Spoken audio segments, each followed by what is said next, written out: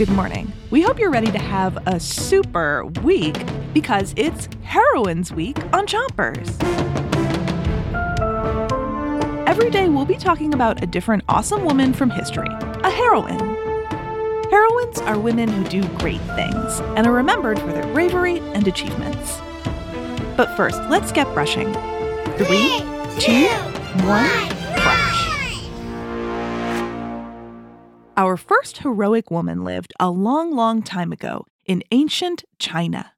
Her name was Empress Xi Ling Shi, and she discovered something that changed China forever.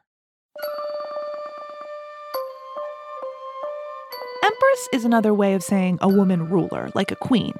Empress Xi Ling Shi ruled over ancient China with her husband, Emperor Huangdi.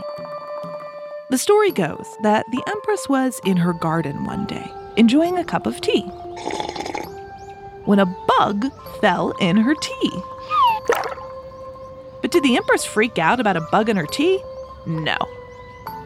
I'll tell you what she did after you switch your brushing to the other side of the top of your mouth and brush all the way to the molars in the back.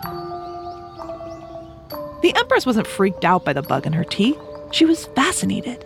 She plucked the little bug out of the tea and started examining it. It was a little worm, and it was wrapped up in a cocoon. The Empress began unraveling the cocoon and saw something like string. It was beautiful and very fine string, unlike anything she'd ever seen before. The string was silk. Switch your brushing to the bottom of your mouth and brush the inside, outside, and chewing side of each tooth. The worm was a silk worm. The Empress saw that the little silkworm had fallen from a special tree that she was sitting under, and she had an idea. She wanted to use the strings the silkworms grew to make soft and beautiful fabric that we now call silk. The Empress Xi Ling Shi asked the emperor to plant more of the special trees so that more of the little silkworms would have a place to live and grow more silk. Switch your brushing to the other side of the bottom of your mouth and give your tongue a brush too. The Empress's plan was a huge success. Everyone wanted to buy the soft silk. Today, Empress Xi Ling Shi is still known as the Silkworm Mother.